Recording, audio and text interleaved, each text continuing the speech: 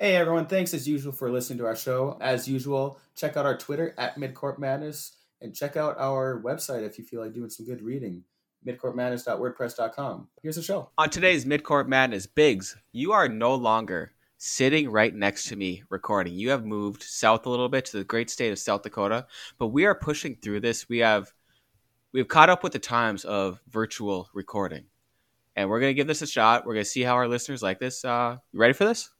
Yeah, they say the camera adds 10 pounds. It looks like it's all muscle for you. You've got a strong jawline, and my only lament is that I didn't enjoy enough of that when we were in person. But here we are. We're going to face adversity. We're going to get through it. All right, let's get into it.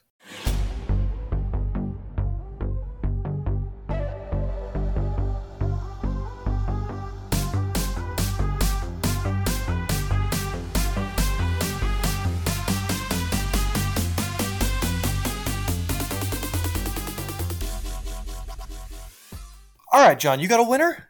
Biggs, I do actually.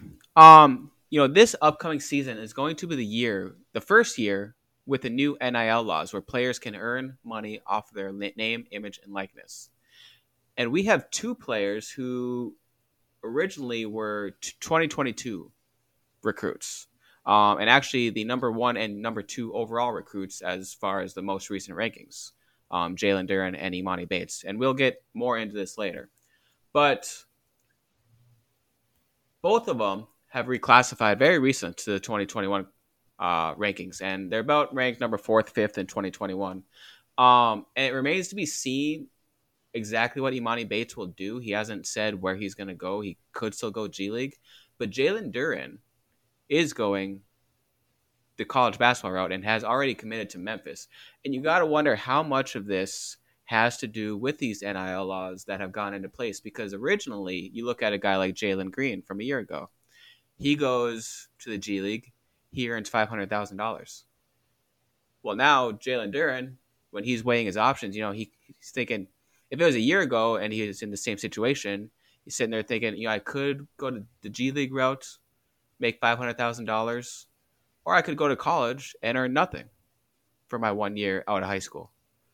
Well, now that's taken away because he can earn money off his name, image, and likeness. So that's why they're my big winners. That's a great point. Yeah, I mean that's been talked about for a long time now. Well, especially now that the G League, it seems like last year was kind of the first year where it's like they're openly kind of recruiting college basketball players. Right, the G League has never really been this kind of thing. It's always been kind of a way for guys who don't get drafted to play, and we've talked about kind of the minor league system. To the NBA, and it's kind of that feeder system, and guys who maybe go try their hand at the NBA, it doesn't work out. They go down to the G League and they work on their game a little more, and maybe they have a chance then to earn their way back into the NBA system that way. It's kind of an uphill battle, but it's kind of your last ditch effort for some guys who are too good to give it up. Well, last year the G League comes out and they say we're creating a team. Essentially, we want to keep our top young talent in the States. We don't want them going over to Australia. A lot of guys have been doing that lately. Lonzo Ball or LaMelo Ball. Okay, so you have RJ Hampton, who is going to go maybe to Kansas. He was like a top 10 rated recruit. He just said, I don't need college basketball. You have guys like Brandon Jennings, back like about a decade ago, who wasn't going to qualify. Emmanuel Mudiay, another high level kid who had gone to Larry Brown to SMU, went over to China. These are top rated players who maybe instead of going overseas, they can stay in this developmental program, play for the NBA. When they set that up, it wasn't believed to have been an active recruiting tactic against college. And then it was. They started poaching top 15 guys away from teams like Michigan and UCLA, getting some really, really high-end players, not to mention Jalen Green, who I think a lot of people assumed was going to go G League anyway. But they took guys who had already been committed to local programs, essentially saying, fuck you, college hoops. We're taking your talent, and we're going to offer them money because you guys can't, at least over the table. Well, college basketball's response now, and I doubt it's a direct response to the G League taking their top guys, but it's certainly an indirect kind of, we talk unintended consequence. It's kind of an indirect positive consequence here, is that maybe you get to keep some of your top guys. Now you can kind of fend off the G League in a sense. You keep some of your top guys playing college hoops. And I've always kind of thought that's a little overblown. College hoops survive without LeBron. It survived without Kevin Garnett. It survived without Kobe. It's going to survive without RJ Hampton and Emmanuel Mudiay and all these guys. But it's better to have them playing college hoops than to not. So, yeah, it's great. I mean, you're right. The NIL, I think Amani Bates for sure. We don't know where he's going to play yet. By the time this pod comes out, he could have made a decision. But I don't think there's any question that he would be playing in the G League. If he still might, but I think college has a chance now because he's not turning down huge amounts of money. Well said, Biggs. Yeah, I have really nothing to add to that. Who's your big winner? Sorry, I took all that stuff there and didn't give you anything else to add. That's my fault. That's fine. I added everything I knew about it. All right, my big winner, John. It's kind of a tie between Greg Gard and Alondo Tucker. You're wondering how can this possibly be a tie? Okay, so here's the backstory. We talked about this a couple of months ago. Wisconsin had a thing where their seniors all went in. Greg Gard is the head coach at Wisconsin. The big group of seniors at one point in the season went into the coaches' meeting. Somebody recorded it. They're talking about how we don't like you, Greg Gard. We don't think you have our backs. You're not looking out for our best interest. You're not coddling us enough. You're not giving us enough hugs, kisses, goodnight, all of this stuff. We need to be pampered. You're not pampering us enough. And there were some who thought Greg Gard didn't look all that good coming out of that situation. He's not a player's coach. His players don't respect him enough. Has he lost the program? Wisconsin's always had this great culture. Well, now just lit the culture right on fire because one of these players was, and then the players maybe didn't look all that great either because, well, someone's recording this. It's kind of a Bush League move. Well, flash forward now a couple of months, and we've come to realize now that Alondo Tucker, who was an assistant coach on the Wisconsin staff, one of the all-time greats at Wisconsin, was the Big Ten Player of the Year. I believe it was in like 06, 07. Terrific player in college, an absolutely awesome player. What do you got? Same year, to my knowledge, same year that Greg Oden was there, he was the Big Ten Player of the Year. Yes, and Alondo Tucker, I think that was fair. If you remember, Alondo Tucker was awesome. And that Wisconsin team, that was when Wisconsin, they've always kind of won despite kind of having lackluster talent, right? They don't win the layup line, but they just always win. They're kind of that Virginia, kind of cut from that Virginia cloth where they win, but man, they don't look good doing it. And Alondo Tucker sure looked good doing it. He was really good, and he didn't really have much of an NBA career, not much of a professional career to speak of. He joins the Wisconsin assistant coaching staff, and after the season, he was not retained. He was let go by Gard. And now it's come out that he was the one, indeed, who was doing the recording of that meeting. And he released the tapes, as Titus and Tate like to say, release the tapes. He released the tapes. And I think this makes Greg Gard look better because he had to fight off basically someone who was trying to, as Cersei Lannister told us, when you play the Game of Thrones, you win or you die. Well, Greg Gard refused to die. He said, I'm going to win. I'm going to keep this throne. I'm going to win. Alondo Tucker, you're going to die. I'm going to sick the mountain on you. It's going to crush your skull. Remember that episode? How wild was that? You saw Game of Thrones, right? Do you remember that episode where the guy crushes his skull? All I remember is my disappointment after the last season. I watched that show. I started watching that show 3 weeks before the last season began. I binged the hell out of it. Yeah. Just to be ready for that last season. And it was great. I'm not taking anything from like that first. I think it was 7 seasons. So I binged 6 seasons, but that season 7 was god awful, Biggs. I'm sorry, and I just the ending wasn't. It wasn't great. No, the ending wasn't great. You're right. I think the early seasons though were maybe the middle seasons. I think were particularly good. The season where the guy got his head crushed was just crazy. Mm-hmm. But anyway, Gard keeps his throwing.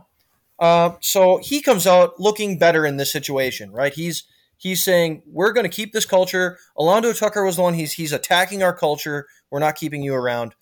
Bye, bitch. And Alondo Tucker, I think, actually comes out as a winner because now he doesn't have to potentially be the head coach at Wisconsin.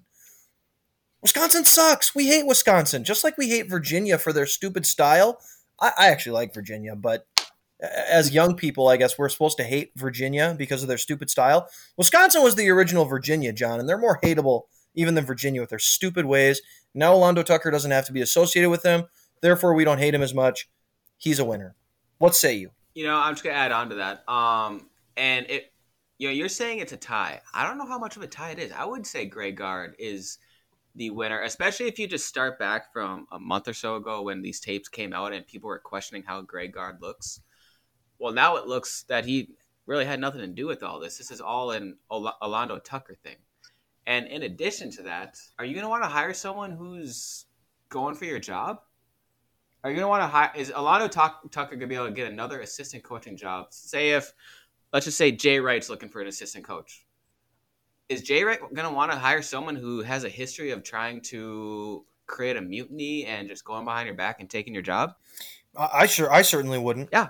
And so with all that, I would say Great it's point. not a tie at all. Greg Gard's a winner in this for sure, and Alana Tucker is the big loser in this. I think that's probably that's well said. I would actually I might have to change. I might have to revise my statement of winners, and I think Greg Gard is winner. How about the seniors at Wisconsin? Do they come out looking better, knowing now that it wasn't one of them who was trying to stab Greg Gard in the back? I still wanted to be a little bit coddled, and they come off as pampered little bitches.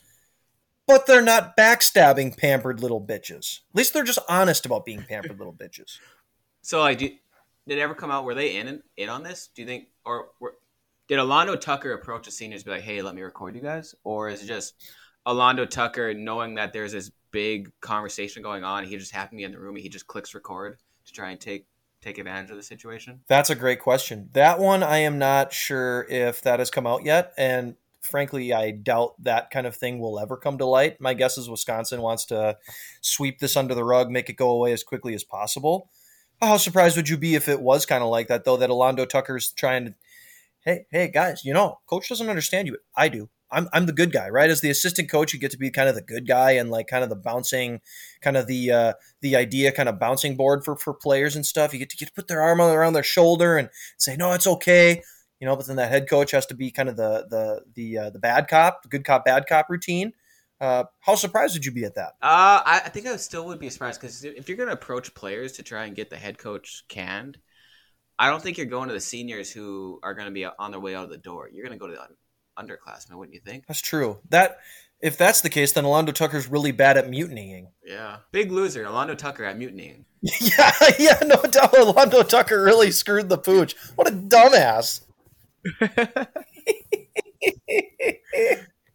What an idiot. John, do you have a loser besides Orlando Tucker? Oh, yeah, that's a great segue into my loser, actually. Thank you. My big loser is the Duke non-conference schedule. Now, and it's actually sort of twofold here. And the first part of it is Coach K being a loser because I don't know if you saw the image, like the graphic on Twitter when they released it. And, these colleges, these programs always put images on them, right? And it's normally key players for their team. So in the case of Duke, they might have Jeremy Roach, Mark Williams, Paolo Banchero, key players for this upcoming season. Do you know who they had, Biggs? I do, in fact, know who they had. I'd like you to tell the story, They had 4 pictures of Coach K. So, did they have, his front, his right side, his left side, his back side? Which photo was the best one? Honest, I don't even know. They had because they put it out as a diamond. So they had one where he's looking one direction, one looking the other direction, one and the one on the bottom should have been him laying down on the ground when he. I shouldn't make fun of that. That would have been great. One of them maybe doing the coach's crouch and then just falling over. I did see this, and it is.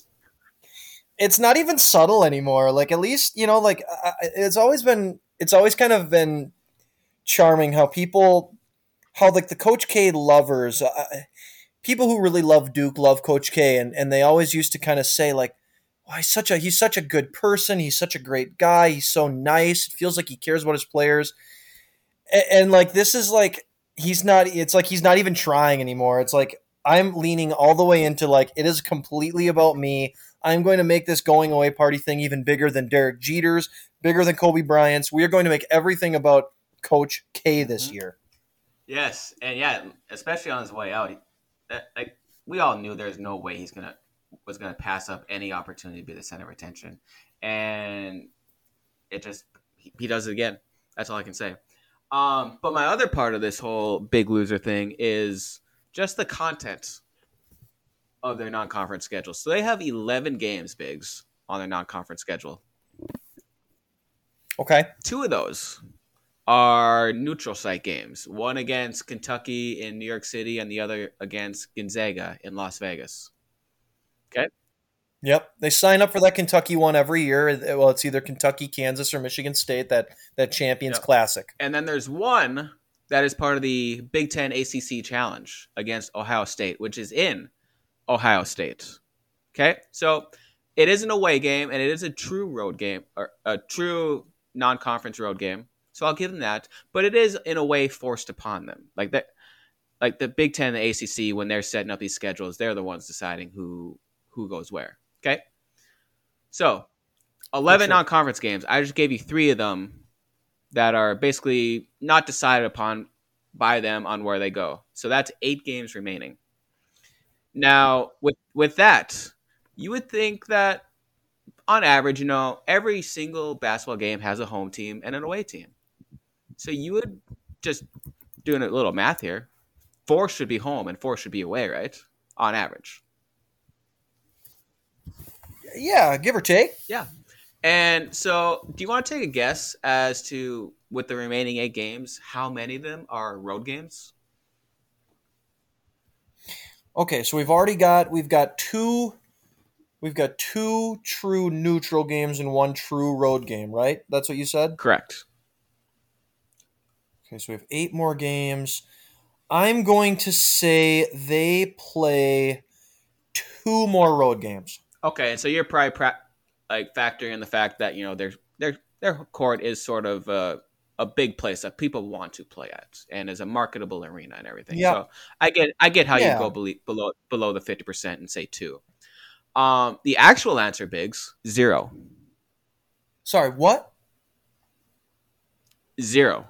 0? Like as in none? Correct. That's prime. That's very on brand for Duke. And I know this is something I talked about because I brought up that one book I had read that one time, and I was supposed to do homework. I still haven't done it, so you may fail me as a teacher if you would like. But let's just go through these games too. Those remaining 8 games. Let's do it. They host Army, Campbell, Gardner-Webb, Lafayette, the Citadel, South Carolina State, Appalachian State, and Cleveland State. Quite a murderer's row there, Biggs. Yeah, they're lucky that they're going to be basically primed, ready to go for that Cleveland State one. That's the only, to my knowledge, returning team that made the tournament last year. Cleveland State, a vaunted 15 seed. And did they lose their coach?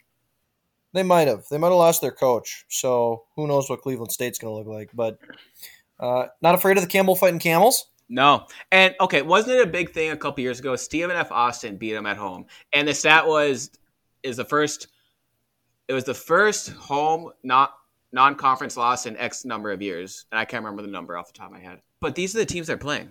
It's not that tough to believe. No, it really isn't. You're right. And I mean, none of these teams are going to be good. Like the Citadel, where is that? I honestly don't know. Let's look it up, shall we? I mean, honestly, like if you name like out of these 8 schools, can you name what states any of them are in? I can name the Citadel because I just looked it up. It's in South Carolina. South Carolina. I'm going to go out on a limb and guess South Carolina State's in South Carolina. I'll look it up, but yeah, probably. Cleveland State's probably in Ohio. Lafayette, probably Louisiana. Army, obviously West Point. I have no idea what state that's in. That's not in Maryland. That's Annapolis, so that'd be like Navy. West Point. Is that just out in out in Washington? Is it like Maryland though? Like it's got to be out. It's out east, so we know this much. It's in New York. New York. That's my big loser, Biggs. Who's yours? That's a terrific loser, and I don't know if I can match that. But my loser, John, is I've got a kind of an in-depth, kind of layered loser for you here. All under the umbrella of the 2021 recruiting class. Okay, and you mentioned this before. Jalen Duren and Amani Bates, the number 1 and 2 rated recruits in the 2022 class, reclassified into 2021. in the last week or so.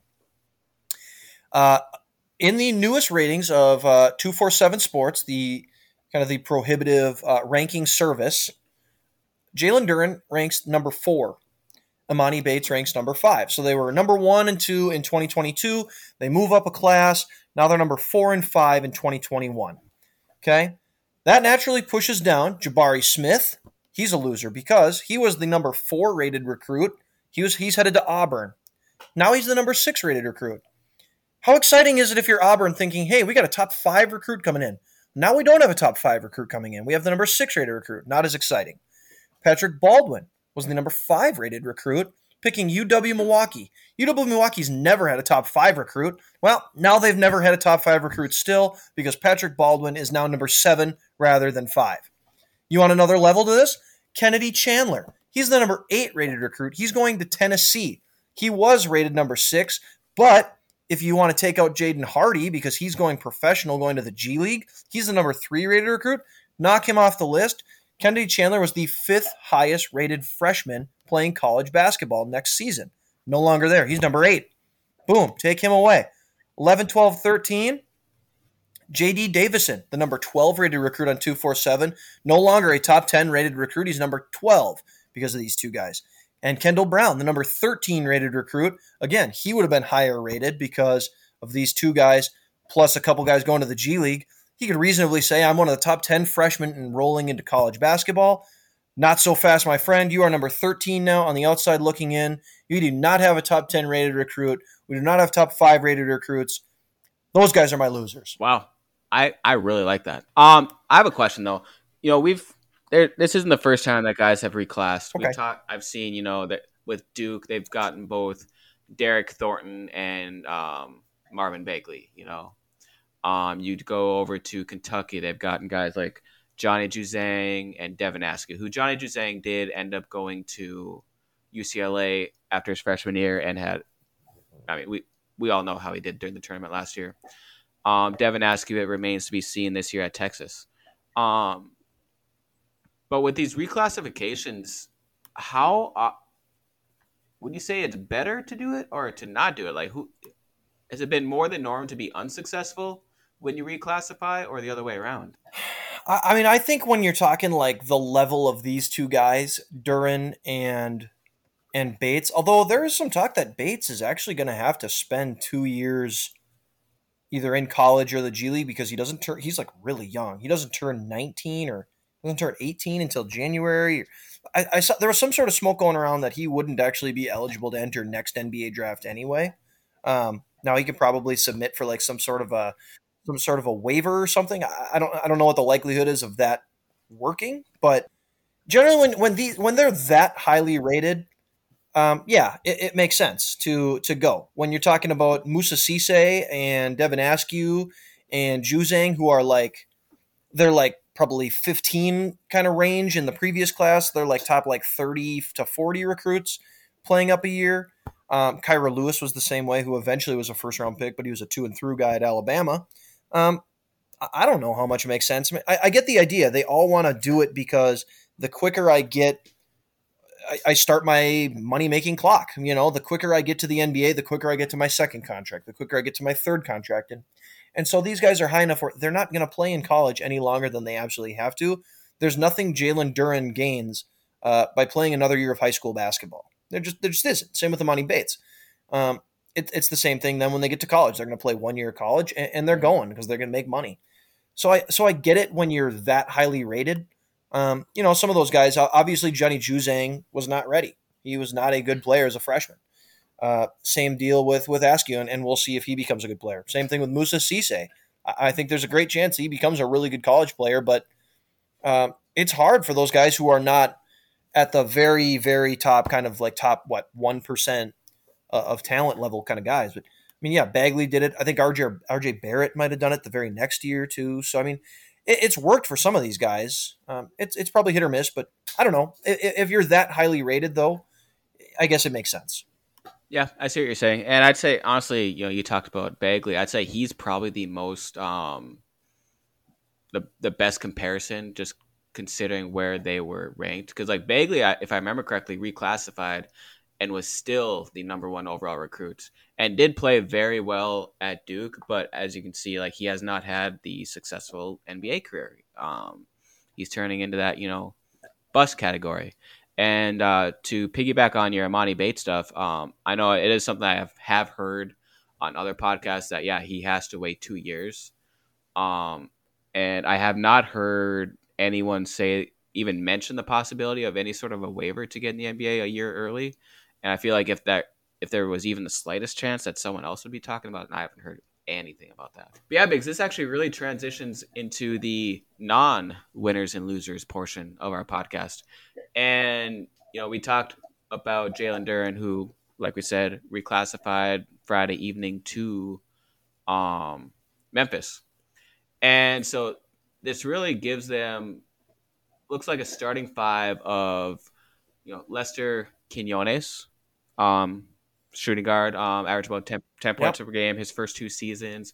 Landers Nolley, who was in his first year there after he was originally at Virginia Tech, gets into those teens as far as scoring average. Earl Timberlake, who transferred over from Miami a year ago, who battled some injuries, didn't play a whole lot, but in his limited time was very impressive. DeAndre Williams, who, is just, he's a big body inside. And then obviously the Jalen Duren, who will obviously slide in sort of that center position. And I think, correct me if I'm wrong, but there is some steam picking up that Imani Bates could also be on the short, like Memphis could be on Imani Bates' short list. And I know just looking at the roster, the only thing, they don't really have a true point guard. That's really their only downfall. I have heard that Bates, even though he's 6'9", could sort of play that role possibly. They could possibly look to see if they can get in that role. But all in all, for Penny Hardaway, it's going to be his 4th year. It's sort of gut check time for him now because he hasn't had the success that they want, especially with the recruiting classes they've had. They've had guys like James Wiseman, Precious Achua. So it's a good roster for him to have for, gut check time to see if he can actually live up to expectations in Memphis. Yeah, absolutely. I mean, take out the Bates aspect of it, and just even if they're just going with, they got Duren now, Jalen Duren, along with, as you mentioned, Quinones, Nolley, DeAndre Williams, and I would say Alex Lomax is probably their starting point guard at this point. And he's been kind of off and on. Like, he's not. Nobody who doesn't follow college basketball is going to have any idea who Alex Lomax is. When Alex Lomax graduates in 2 years, nobody will probably ever hear that name again because he's not going to be a professional. He's not a great college basketball player, but I actually think he probably gives them what they need at that point guard spot. We've been conditioned in the last the last decade with the emergence of all these scoring point guards. Kids don't want to be like Chris Paul anymore. They want to be like Dame Lillard, right? They want to pull up from halfway between the 3-point line and half court and knock down threes. Steph Curry's doing the same kind of thing. Russell Westbrook, John Wall, all these guys who are like these high level kind of scoring point guards. Alex Lomax is not that. And when you're talking about this Memphis team, you've got Quinones, who's a decent scorer who can really shoot it. Nolley, who you mentioned, is a really solid kind of scorer on the wing, and DeAndre Williams, who I actually really like, is kind of a secondary kind of playmaker. He's kind of a jack of all trades. He could lead the team in like all those categories. He's going to be like a 12 points, 8 rebounds, 4 assists type guy. He just kind of does a little bit of everything. And now Duren, who's kind of a big man, you kind of need a point guard who's just going to get the hell out of the way, And I think Lomax is going to fit that role. He's not a shooter, and so I think a lot of people look at this like it's the NBA, and you need your point guard to be able to shoot the ball. College is not the NBA. If your point guard is not a prime level scoring threat, it's not the end of the world, because the way the game is structured, it's not just nothing but high ball screen pick and roll stuff. They run offense more in college basketball. The NBA, it's horn set. We're going to run pick and roll, and you're going to either pitch it to the corner, take a layup, or a lob. It's almost sometimes really that simple. Lomax is the type of guy who's just kind of a floor general type, who's going to get up and down the floor. He's going to set his guys up, get them in position, pass it, and he's going to get out of the way to all these guys who want shots. So I know I hear exactly what you're saying from other folks who say they need a point guard. They don't have a point guard.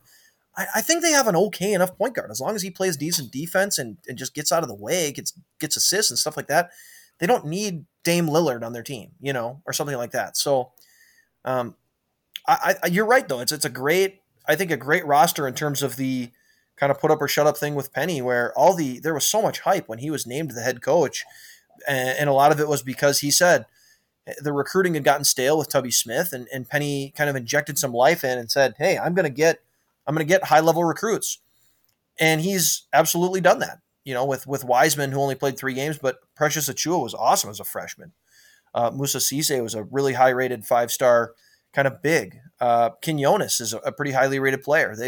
Boogie Ellis was a highly rated player who transferred out, but they've recruited at a high level, and now they've got vets on that team and some potential high-end young talent with Duren, who gives them kind of an anchor inside. And if they get Emoni Bates, then hit the throttle down on the hype train, because Memphis will be it'll be Duke levels of hype for Memphis. I mean, think if this roster was Duke, how much hype it would be getting. It'll probably be ranked in like the 15 to 20 range, and if you get Bates, it'll probably be ranked in like the top 10 range. It's gonna be fascinating, and hopefully they do. I don't know, where do you think Emoni Bates is gonna end up? Biggs, to be honest, I don't really know, because unfortunately, you or I are not really in the recruiting game. No one has our number for some reason. No one likes to text us, letting us know who's recruiting who. And I had actually forgotten about, he has committed to Michigan State and then obviously decommitted. And I think the remaining teams are basically Memphis, Oregon, and the G League. Had NIL stuff not passed, had NIL stuff not passed, I would say G League. But I think everything I have read, I guess, says Memphis. So yeah, I'll go with Memphis. Sounds good to me. If you did have sources, would you tell us who they are? I could tell you, but then I'd have to kill you, sort of thing. Oh gosh, that you're super intriguing. But just looking at the conference here, Biggs, and talking about the American, the main teams are obviously Wichita State, Houston, who made the Final Four a year ago, SMU, and then Cincinnati, who has new head coach with Wes Miller. Hopefully some new life there. Where do you think they would slot in? Because I would say it's basically between them and Houston to see who's the best team in the conference. Yeah, I mean, when you're just talking raw talent, I think Memphis, you probably say on paper, gets that edge. But in college basketball, coaching is worth a lot of wins. So I think naturally inclined to just say, I think Kelvin Sampson is going to extract as much out of Houston as he possibly can. And I'm not sure if Penny is good enough to do that with Memphis. They just don't. I mean, they've always had great athletes, and they play good defense because they're so big and kind of rangy and kind of switchable, right? That's kind of another college basketball or just a basketball buzzword now that's taken over the world, that switchable. Oh, everyone's so switchable. It gets exhausting. But you watch them play, and they don't run any damn offense. It's just like they don't. It's just like, hey, go be better than them, and it's like, well, that doesn't really always work. And so I would say Houston is probably, I think even in the eyes of the public, gets enough respect now where like that's no longer like they're sneaky good. I think people just recognize that Houston is really solid and really well coached, and they're just going to gut out tough wins that Memphis might not. So I would say Houston's probably the favorite. Now, if they get Emoni Bates, that probably changes, doesn't it? Yeah. I'd say it gets a little closer. I would agree with you that Houston is the better team. And, you talked about coaching. And, yes, Kelvin Sampson is a better coach than Penny Hardaway, at least so far. But the other side of it is Houston, granted, they do have a lot of moving pieces this year, especially with the transfer portal. But they do have a little more chemistry. They got guys like Marcus Sasser and Fabian White returning. And also just older players, guys with more experience, guys who have, played college basketball and been in those basketball gyms with a lot of cheering fans. Maybe not last year, I guess, technically. But yeah, I would agree with you that Houston's definitely the best team going into the season. I would agree with that. Either way, I mean, man, you hope it's going to be fun, though. I mean, Memphis has had, I think that's kind of one of those under the radar really fun kind of college basketball brands that's been really down for basically since Calipari left. I mean, they had some years early with Pastner where they were like decent, right? And it just feels like it's like a sleeping giant. And if Penny actually can start winning more, I mean, they won the NIT last year, and they were kind of one of those final teams that was like maybe kind of right on the bubble of the tournament. And so it's not like they were complete dog shit last year, but I think with the amount of hype that he had coming in as the coach, the amount of recruiting success they've had, it was still just kind of like you want more, right? And it, like, I think you phrased it perfectly when you said it's time to win big. No more building, no more, not even just like let's be a 9 seed and get to the tournament thing. I don't think that's good enough. Like we got to start having some major success here. It's time to win big. Yeah, and I like how you brought up that NIT stuff, just because I feel like there is something to the past NIT winners who won it the year before and having success the following year, or at least just in the future. 2013, who won the NIT? Golden Gophers. No, that was 2014. 2013 is Baylor. I was a year ahead. North Carolina. They were runner-up 2010 and then ended up having some good seasons after that. And so it isn't necessarily the very next year, but there is something to Wichita State. They won. When did they win it? They won 2011, and then I think 13 they were in the Final Four. Yeah. And so it may not be like the very next year after you win the NIT you're going to be successful or go to the Final Four or whatever. But like just in the next coming years, if you're sort of building your program up like that, and so there is something to be said there. Well, who won it in 2013? It felt like you were like really. You were going with that with something. You said who won it in 2013? The NIT? Oh, did I say it? Baylor. Baylor. There we go. And they won a national title this last year. So people forget that. Well, are they going to be in the Big 12 anymore? So did everybody else in the Big 12 still? Does that national title go with everybody else after the Big 12 disbands? What is the statute of limitations? Say if Houston joined the Big 12 in 3 years, do they get to claim that title? I don't see why they shouldn't be able to. Also, Tulane still gets the title that UConn won back in the day when they were in the American. Also, with Texas and Oklahoma going to the SEC in probably 2 years, do the rest of the SEC schools get to claim that Big 12 title? Ooh. These degrees of separation are kind of like those Kevin Bacon degrees of separation. It's tough to my brain can only comprehend so much. All right, we're getting loosey-goosey. You have anything else to talk about? The only other thing that I saw that caught my interest recently was they've been dropping a lot of the non-conference schedules for a lot of teams here, and the one that I really noticed that I'm intrigued by is UCLA is going to host Villanova. I believe in early November. They're going to host them in a non-conference matchup, which I think could be a lot of fun. UCLA to host Villanova. What is the date on this? November 12th. They'll play in November 12th. So that'll be one of like the early first week of the season. We'll be kind of in that like pre-feast week action where Thanksgiving's kind of coming right around the corner. Get hyped about that one. Talk to me. What do you think about that game? My first question is, I believe you stated UCLA is hosting. That leads me to believe that it is not a neutral site game. Yeah. Take notes, Duke. Yeah, be like Villanova. Don't be afraid. But yeah, very excited about that matchup. That'll for sure.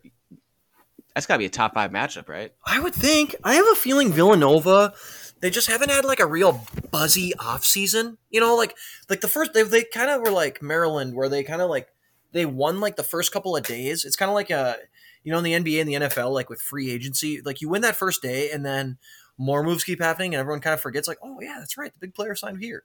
Like Villanova won like the first day because Gillespie and who was the other kid that they got two guys coming back. Moore. And more. Yeah. With those two guys coming back and Jermaine Samuels too. They got these guys coming back and it was like, this is great. And now nothing else has really happened since then. And there's just been a ton of, unprecedented levels of turnover, right? With all these transfers and fifth year guys coming back and all that stuff. I feel like Villanova's kind of forgot about. It's kind of Spursy where like they don't make a lot of buzzy moves, but they're just going to be really solid. I have a feeling there's going to be, without doing much research, I wonder if they're going to be a little underrated at the beginning of the year just because their offseason wasn't all that buzzy. UCLA obviously is going to have huge hype. Yeah, I see what you're saying about the first 2 days, first 3 days, whatever it was, because I think like Colin Gillespie and Justin Moore coming back were within an hour of each other, to be honest. Like immediately. But I think the reason why, yeah, for sure. But I think the reason why you sort of forget about them was they weren't part of the transfer portal. They were part of just getting past players back. They got their own guys to come back, which is wild. It's old. That's the old way of doing things, Biggs. I'm not sure if you're aware of that. Guys are allowed to stay at the same school that they committed to. It's crazy. And UCLA, for the most part, did the same, really. I guess, yeah, they got one transfer. They got the Rutgers, Miles Johnson. But they are also very similar in just getting their own guys back. Like this is really the battle of keeping your players this game. It's fighting for like honor. Like the two most honorable programs in college hoops. They're the old school way of thinking. It's the old guard, and like the last one standing will be the team that wins this game. Yeah. But yeah, should be a very good game. You know, we talked about, for Villanova, Colin Gillespie, Justin Moore, Jermaine Samuels. For UCLA, Johnny Juzang, your boy. Jaime Jaquez, Tiger Campbell, the hair that doesn't quit. Imagine if Tiger Campbell comes back, though, and he's got, like, cornrows. Will we even know who he is? Or we say, who's that new transfer point guard they got? What if he shaves it all off? That'd be wild. He would no longer be 5'11". He'd be, like, 5'3". You know how you talked about with Penny Hardaway, like, a month ago? Like, would he be a coach if his name wasn't Penny? Well, would Tiger Campbell be considered a good player if he either didn't have the name Tiger or he didn't have the hair, or if he didn't have both? Which one do you think's more essential for him? Like, which one do you think he can lose and still have the respect? Like, if his name was like Jim Campbell, or if his name was Tiger Campbell, but he had like regular hair, like a nice little, just kind of like a faux hawk. Is that still a thing? I feel like Tiger would have to be the one you keep. You could have the name Tiger and have a regular name. If you had the name Jim, like you said, and had that hair, people would think you're trying too hard. Yeah, that's probably true. That's probably true. You could do a lot. If your name is Tiger, you could like color your hair with stripes. Like you could really get weird. Like a tiger. Exactly. That's great thought. And that was our evaluation of Villanova versus UCLA. Yeah, love it. I can't wait. We've talked about this. Like, I love early season non-conference basketball. It's kind of disgusting sometimes because these teams don't know what they're doing yet. They're not rounded into form. But I love the obscure matchups that you just aren't going to see very often. I get to watch Kansas, Texas randomly on a Big 12 Monday night, like in January and February. Cool. I get to watch all the random the Big 10 matchups where every team plays each other and they hate each other. Duke, Carolina, all these ACC games where there's this blood because these teams know each other. That's enjoyable too. But I love when the teams just completely obscure matchups that you're just not going to see. I mean, this is like the first time in like 11 years these two teams are playing each other in the non-conference. Like, I don't know why. I think I have fun with that kind of stuff. I think it's enjoyable. Yeah, I agree. So yeah, let's put a bow on this, Biggs. It wasn't easy. We got through it. It was a little easier to keep focused without your dog running around and trying to jump in my lap. True. Yeah. How do you think this went? If I were grading our performance, and this is good because I really pride myself on self-reflection, taking time to reflect for us. I think I would say, given the obstacles that we've had to face, I would say B+. Maybe B-, and then with the curve, we graded up to a B+ because we're kind of taking like the more difficult approach here. We're fighting against the elements. We're taking the hard way. We're not taking the easy way, and we've decided to continue fighting through it. And I think we should be commended for that. I for one, am really proud of us. And so we'll see how this goes. This is obviously, we went from having a close relationship to a long distance relationship, and it doesn't always work, Biggs, but we'll give it our all. Absolutely. And we'll eventually be in person again. We'll, and we'll just have to really cherish those moments. True. I agree. So let's get out of here. All right. Bye.